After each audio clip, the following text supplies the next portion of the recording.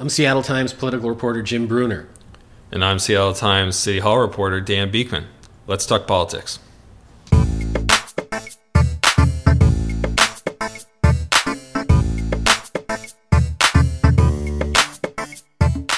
Welcome to episode 18 of The Overcast, the Seattle Times weekly politics podcast. Yes, we've made it to episode 18. That's 18 episodes, and our first for 2017.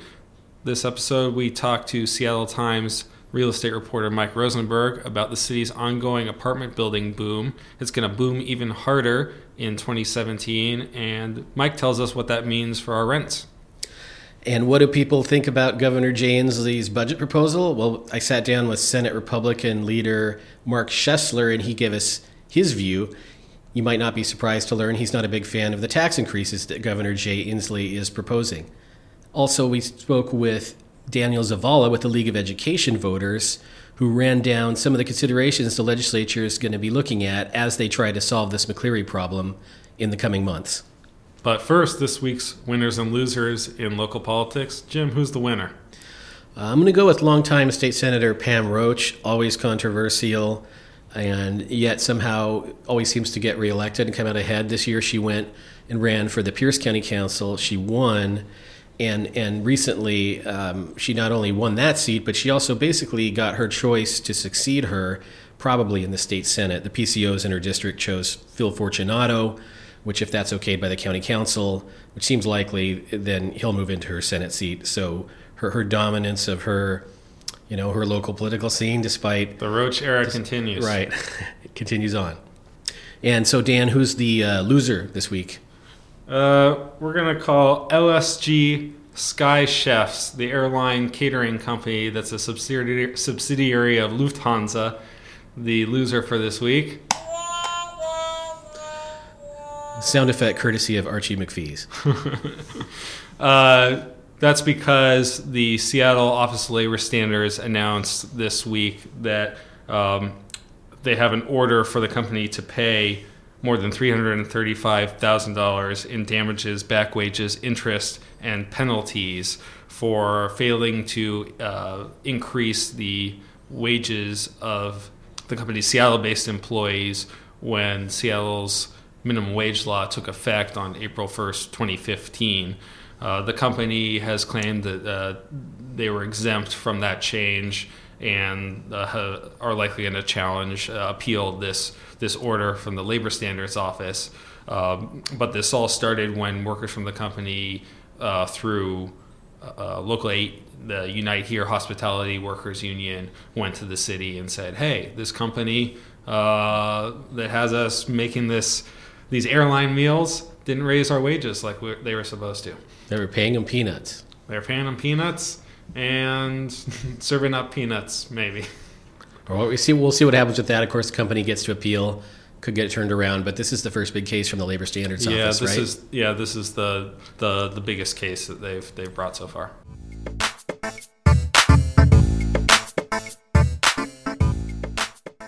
We're here with Mike Rosenberg, Seattle Times real estate reporter, to talk about a big story you had recently, Mike, that's going to continue developing over the next year, and that's Seattle's huge, epic, I think you described it as, apartment building boom.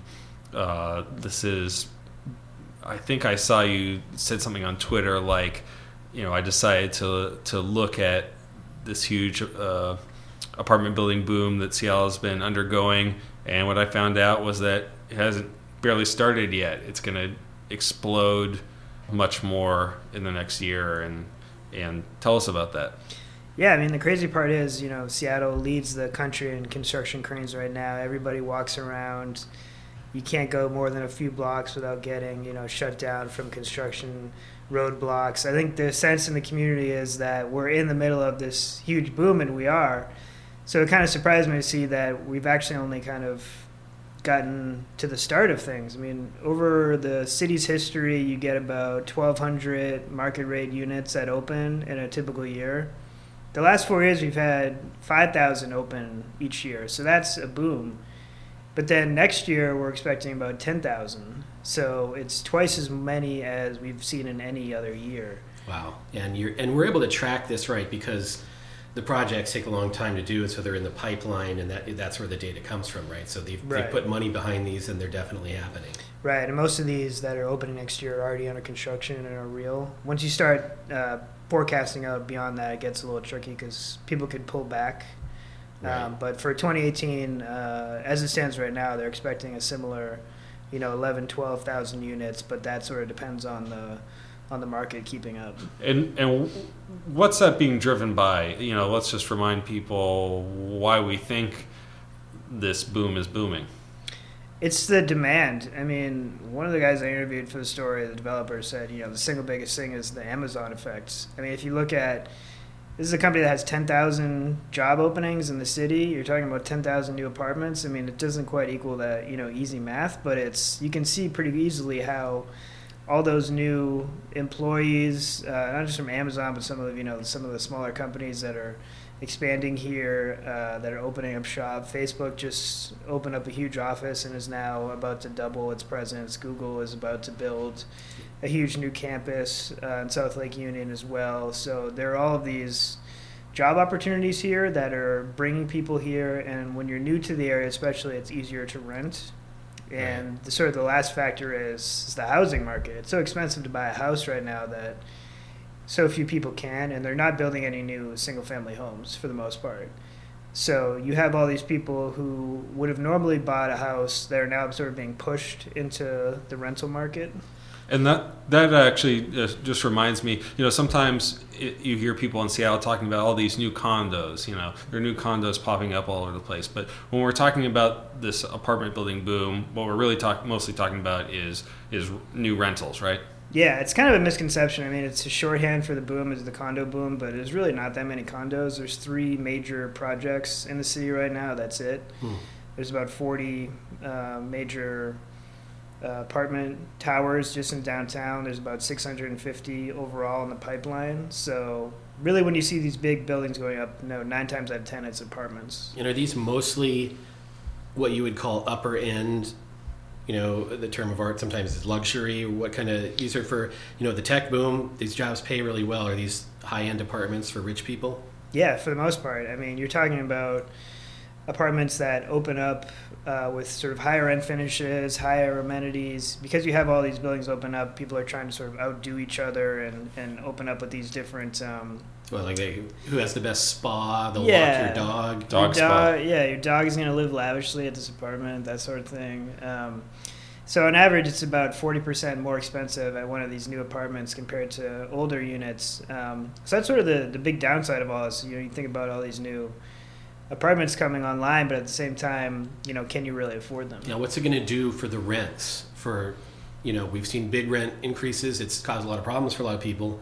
Is this going to, supply and demand, is this going to help fix that, or what did you find?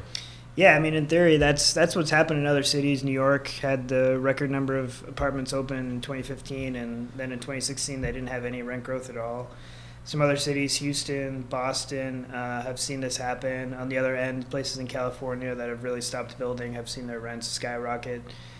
So everyone seems to expect rents to slow next year, but the issue is, we'll be talking about 5% rent growth instead of 10% that we've seen in years past. So it's still bad, but at least better. Would it be possible for Seattle to build its way into rents actually declining rather than just slowing the increases? Or is it basically just you can build enough that you're at least close to keeping up with that demand from the Amazon jobs, and that's about it? Or what do you think? Yeah, I mean, in theory, you could just keep piling on apartments until there were so many of them that landlords would have to reduce the rent. In reality, sort of like what we were talking about earlier, if landlords and developers and lenders especially start to notice, hey, rents aren't going up anymore, then they'll pull the plug on these projects, and that market equilibrium will sort of hit where we get rents that rise 2-3% at the most, and then they'll say, okay, we can't live with anything smaller than that, so we'll stop building apartments. And so if I'm a renter in Seattle and I'm trying to sort of think about my own finances for the next year or 2 or 3, realistically, what should I be expecting? I think you can expect a little bit more stability. It's very unlikely you're going to be getting one of those notices in the mail that says, hey, your rent's going up by 20%, unless you're living in a really outlying area like Federal Way or somewhere in Pierce County where it hasn't really had the full brunt of this yet. But you're not going to see, rents going down. The best you're going to see is if you move in somewhere, you might get a deal like you get a free month's rent or no security deposit, something like that. And I guess everybody around the city can expect over the next year to see a lot of those sandwich boards out on the sidewalk saying brand new apartments open, come take a look, and all of that. And to recheck their routes for walking or biking or driving anywhere in the city Right, exactly. for construction as usual. Yeah. All right. Thanks for talking with us. Yeah, thank you.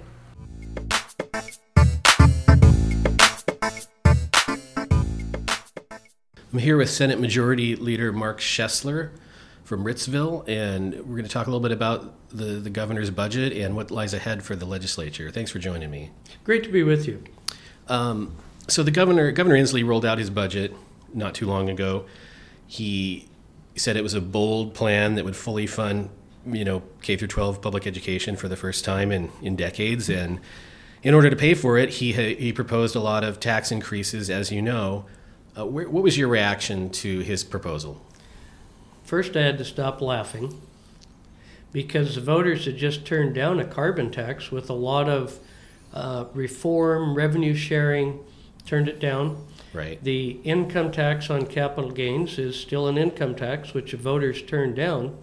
And the B&O tax is universally known as the most regressive tax you can have. So, because it's a tax on gross receipts. On gross receipts, it's really hard to take serious all of those, and knowing that they grow to $8 billion in the second biennium is a lot more than what it's advertised the first biennium.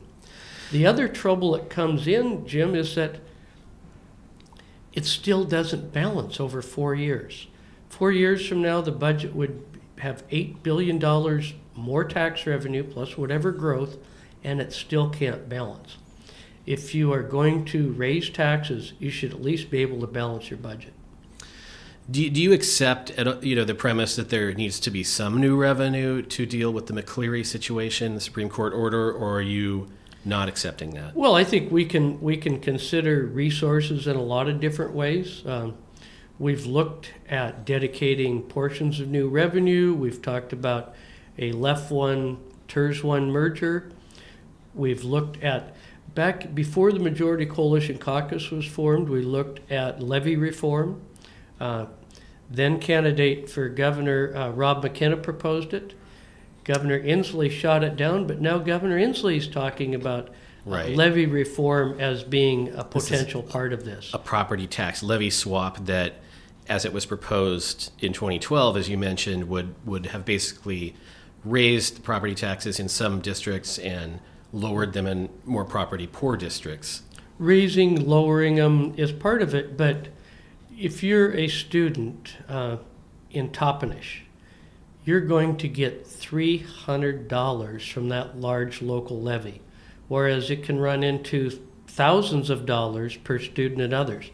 That system simply can't be sustained as it is.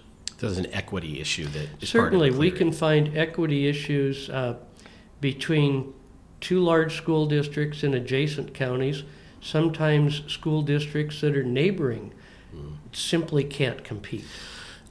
And of course, there is natural economic growth. The state has been able to take advantage of that, put billions more into the public school system. I guess to be more specific, though, would you and your caucus, you think, consider some new taxes possibly, including, let's focus on the capital gains tax. This is one that would affect, as proposed, not a lot of people in Washington State, wealthy people in Washington State. Is that worth a look? Well, I would beg to differ with you on that. It could be the S-Corp family business that has a once-in-a-lifetime opportunity to sell and retire comfortably after decades of hard work. They're not the fat cats. That could be the neighborhood business that you and I both know somewhere. Okay. And it also has been one of the attractions of our state is lack of an income tax. Lack of an income tax on capital gains has certainly been good for technology, innovation to locate here rather than places like Texas or Florida. So it sounds like you're not interested in it. I think that it's a poor choice. It's actually more volatile than our sales tax. Oregon is very heavily dependent on income tax, which includes income tax on capital gains. Their revenue has actually been more volatile during my career than Washington's. Right. In fact, the outgoing state treasurer, actually, Jim McIntyre, sort of panned some of these taxes that the governor proposed, including the capital gains tax, which is volatile. Of course, he would like a personal income tax. I assume you're not on board with that. Well, while I enjoy visiting with the treasurer, we do have differences of opinion on an income tax. Do you accept the premise, though, that more money needs to be in the system than maybe our current tax code provides, and that there may be, so maybe there are problems with the governor's proposals, but you would be open at least to looking at some new tax revenue? Well, the first priority is finding the resources to reduce the local levy dependency. Not pay raises, not class size, not other measures. The court's priority is to reduce that local dependency, get it down, and the levy cliff. We have a variety of ways to get there, and I think before we sit down and actually write a budget, it's premature. For the last 5 years, Jay Inslee always immediately screams for new taxes, and we tend to find our way pretty much without those new taxes. Right. Of course, you have a hard deadline. This year, the Supreme Court has said you need to, based on the legislature's own plan from some time ago, to deal with this. Are you committed to solving McCleary in the way that the Supreme Court wants? Or I know some members of your caucus don't even accept that the Supreme Court has given you a proper direction. Well, I think whether we really agree with the court or don't agree with the court, what really matters is we do have an overdependence on levies. We have to get away from that overdependence on levies, not just because the Supreme Court wants us to, because it's the right thing to do. Right, we should say, for if people don't know, this is local levies have basically supplanted over a period of time what the state was supposed to be doing in fully funding public schools in the state, which the state constitution says is the paramount duty. And we've seen, some districts have spent the increased revenue the last 4 years admirably, others haven't. One side question on this McCleary situation, there's talk of, and I think the Democrats rolled out a proposal yesterday that didn't include this, that if the state does take more control over fully funding public education, that you would move to statewide collective bargaining. Is that something that you are interested in and want to hold firm on, or you want to negotiate on? Well, I think the legislature needs to control the purse strings rather than some districts giving the farm away, others holding the line. I think if we're going to pay the bill, we should ultimately hold the purse strings on what goes. Well, it sounds like there's obviously a big difference. We know that this is a negotiation. The governor has aimed high, I guess, in a numbers way. What you will put out your budget, give people the time frame. Well, by tradition, we put our budget out after the March revenue forecast. By tradition, the Senate leads with the budget this year. So we will put our budget out at about the usual time after the March revenue forecast. We'll be building that budget, hopefully with a lot of cooperation. The past 4 years, we've had both Republican and Democrat budget leads in that room together working on ideas, working on alternatives to put a good budget together. Do you foresee that level of cooperation, at least in the Senate, on that this year? Well, I would hope that we can equal or exceed the cooperation we had with Jim Hargrove. Jim was a model of cooperation, and I think our budgets were better for it. A long-time senator from Hoquiam, right? Yes. And just retired. He was a well-respected guy on both sides of the aisle. Certainly, he brought a lot to the table on mental health, fiscal responsibility. He also could see that he lives in a county and represents counties that haven't seen the recovery or level of recovery that other areas have, and how their levies just don't do it out there. And yet his kids are supposed to compete for the same test scores, the same college exams. So certainly he was a champion. Right. Yeah, I mean, it's obvious that not every area out there has seen the Amazon-driven boom that we're seeing in this city with its benefits and pitfalls.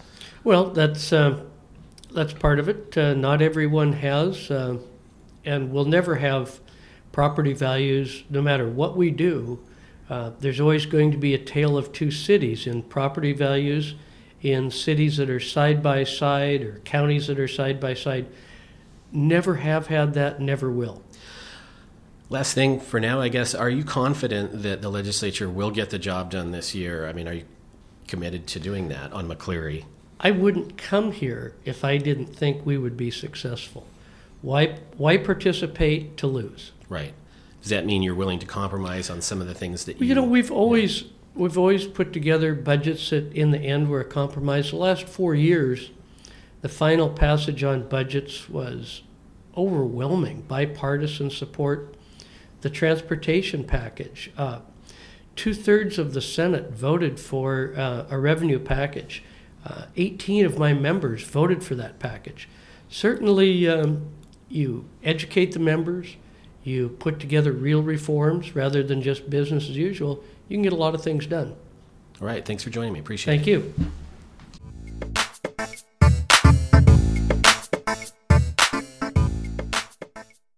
We're here with Daniel Zavala, Director of Policy and Government Relations with the League of Education Voters. And we're going to talk about what a new poll says is the top issue, should be the top issue for legislators in this coming legislative session. And I think they already know it. It's education and school funding. So thanks for joining us. Thank you for having me. So let's remind people where we are with education funding. We've had this long-running issue in this state, at least since the McCleary decision in 2012, where the state Supreme Court said, hey, you're not doing your job amply funding public schools as called out in the state constitution. But there's been some progress made since then. Where would you place us at this moment in time, and then what remains to be done in this legislative session? So, back when the McCleary decision came out, there were a number of items that needed to be addressed that had been called out from the Supreme Court decision. Where we stand now is, if we were to look at just those particular, items that have been outlined from the court, looking at educator compensation and also full-day pre-K. Those are the remaining items, but Correct. Those are big ticket items, right? Correct. So billions more into schools. Do you have a sort of a top-line number that you would say this is going to cost? So I think that's the issue up for debate right now, right? And I think while outlining those two, there's also a greater discussion around what are the other things in education we should be looking at that are integrated within those two components and within the broader education system in Washington. And so when we're talking about the discussion of cost, right, there's the range because it comes down to is how are we approaching this? What should be the actual way that we're looking at teacher compensation, teacher salaries? And then also just what are the other items that we should be looking at within our broader education system here in Washington? And so, naturally, the more that you're looking at, the more that you're looking at, increasing in terms of services, the additional cost that may be required, but also the... Right. But does the league have a number, or are you sort of agnostic on that and you want to just have an outcome that is a fully amply funded public school system? So I think that's everyone's ultimate outcome, right, is looking at a fully funded, education system. I think that's what the court has already outlined. In terms of, our take on it is we don't have a particular number. I wouldn't say we're agnostic, right? I think it just comes down to is what are the moving parts that are on the table right now, and as that's determined by both the Democrats and the Republicans. So can you give some examples of when you're talking about that range of what it means to fully pay for teacher salaries, or what a role of the teacher entails, and some of those other related programs or services they're related to preschool that make up that range? What are some examples of those different parts or pieces? So a big example of one might be around student supports, right? So here in Washington, we have the LAP program, Learning Assistance Program. And so within that, if you're looking at the particular program components, whether you're expanding it and providing additional funding to it, whether you're looking at the eligibility and expanding that would contribute to what that range may look like. And What is that program, though? What does that mean? that's a program that's particularly targeted based on academic need and student need as well for students from low income. So this is extra tutoring, or I know the governor had put in some money in his budget for even, I think, counseling and like school nurses and support programs like that. Is that what we're talking about? So there's additional funds that have been outlined in the governor's budget around kind of school counselors and nurses. The LAP program actually looks at, and right now it's particularly focused around K-4 literacy. But that looks at a range of options that can be provided in terms of allowable uses for student services. So the governor put out a pretty ambitious plan that would raise taxes by $4.4 billion. It's more than $8 billion once it's fully implemented.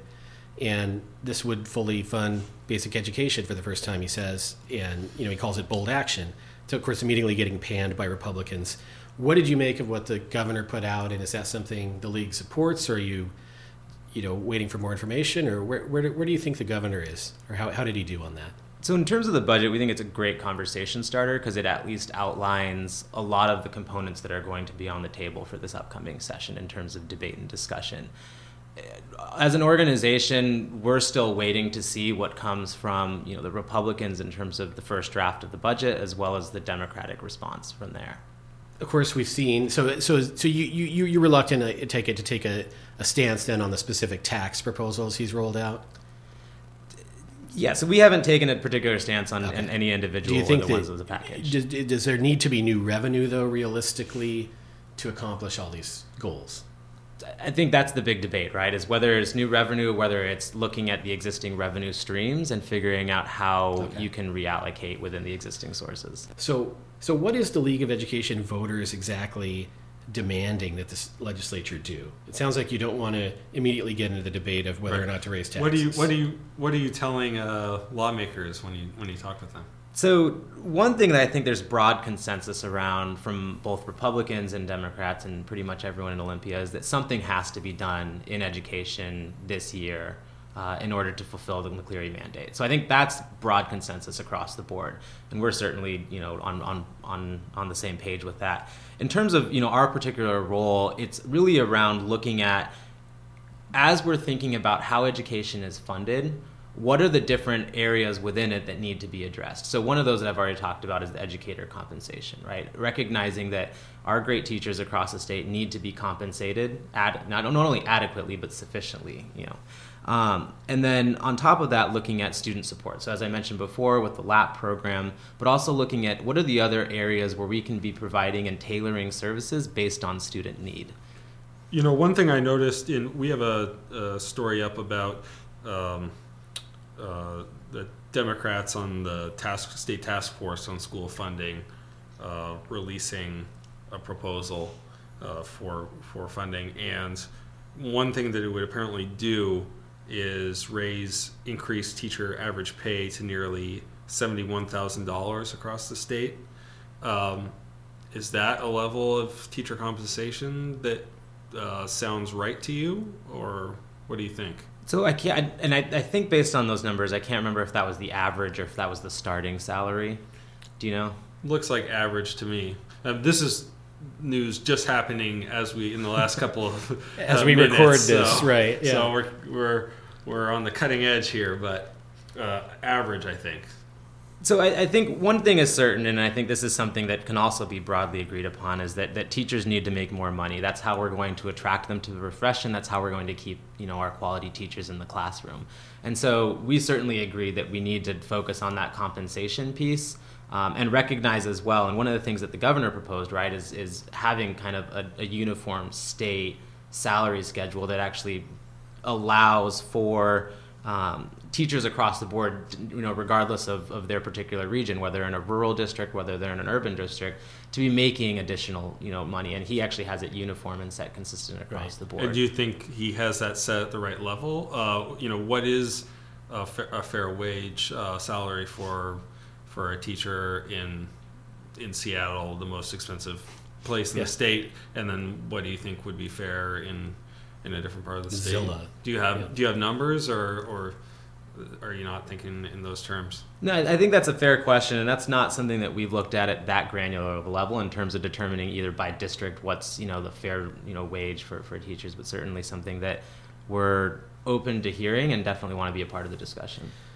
So it sounds like the League of Education Voters is looking at outcomes too, and not just at sort of levels of funding, but at what do we want our school system to look like, right? That's exactly right, and that actually brings me to kind of one of the other major areas of not in addition to kind of how much money goes into this, but also kind of what's our role and what would we like to talk about is exactly what you're talking about in terms of the outcomes portion, right? So what data and transparency within our education system do we need in terms of the funding streams and how those funds that are going to districts and schools are actually generating student outcomes? So something that would be more, and I've looked at your legislative agenda, and you do say that in here, accountability, something that would provide transparency for families on school budget and student outcomes. So is that something that's pretty lacking, or it just varies a lot district by district now in terms of what you can sort of see about how your district's spending money and how it's affecting your child's education?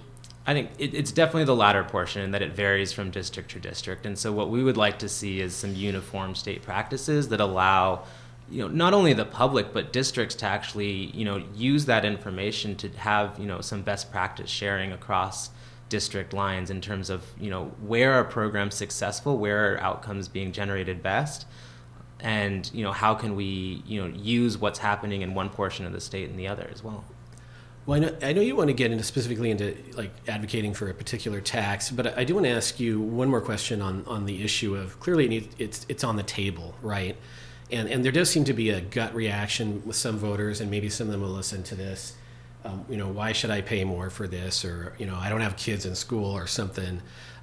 What's the case that you make that there's sort of a broad public benefit to pouring a bunch more money into the system? What kind of outcomes would we see in this state? So I think one is you see the emphasis already, right, in terms of the poll that you just mentioned, in terms of the commitment that the state already has in education, is that education really is the top issue for a number of reasons. One, just for the general benefit of an educated society, but perhaps more, in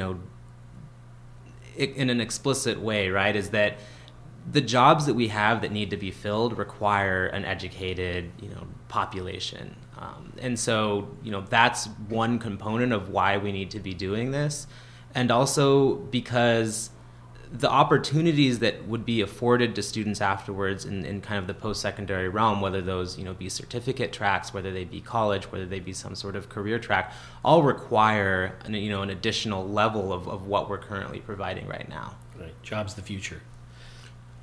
And I guess putting on my cynic's hat for a second here, we can see that voters really care about the legislature dealing with education this session, but they haven't gotten there over the last few years. What if I said they're probably not going to get there again? Well, they had a meeting today where Republicans and Democrats, and again, go to our website seattlettimes.com, you see an account of it. It sort of degenerates sometime into finger pointing. Yeah. So if I say, I just don't have any faith that they're gonna do what you're saying folks want them to do and what you want them to do, what's your response? Convince us. Can they do it? So, I'm optimistic that there's certainly opportunity to do that. I think one kind of big, I suppose, catalyst in that is the mandate that comes from the McCleary decision, right? This has to be done this legislative session right, in order to fulfill the timeline that has been set out there for. And I guess we haven't really talked about it in detail, but the state's under a $100,000 a day fine that's just sort of accruing in an account somewhere. It's not, it hasn't really been spent. The state doesn't have to send a check to the state Supreme Court justices yet, but That's up over $50 million now. And if they don't meet this deadline this session, the court could come back and take more drastic measures. And I mean, is that what you want to avoid? Do you think that we're at risk of that? So, I think, I can't speculate as to kind of what the court's going to do or what the repercussions are for inaction. But I think that it's certainly a driving force in terms of creating, the conversation that this needs to happen this year. Well, thanks for joining us. We're going to continue to watch this. You can look for our reports on seattletimes.com. I noticed the League of Education Voters website also has a lot of really good resources. If people want to look at that, it's nonpartisan. It lays out a lot of the facts, and people can kind of look at the situation for themselves. Thanks for joining us. I appreciate it for having me.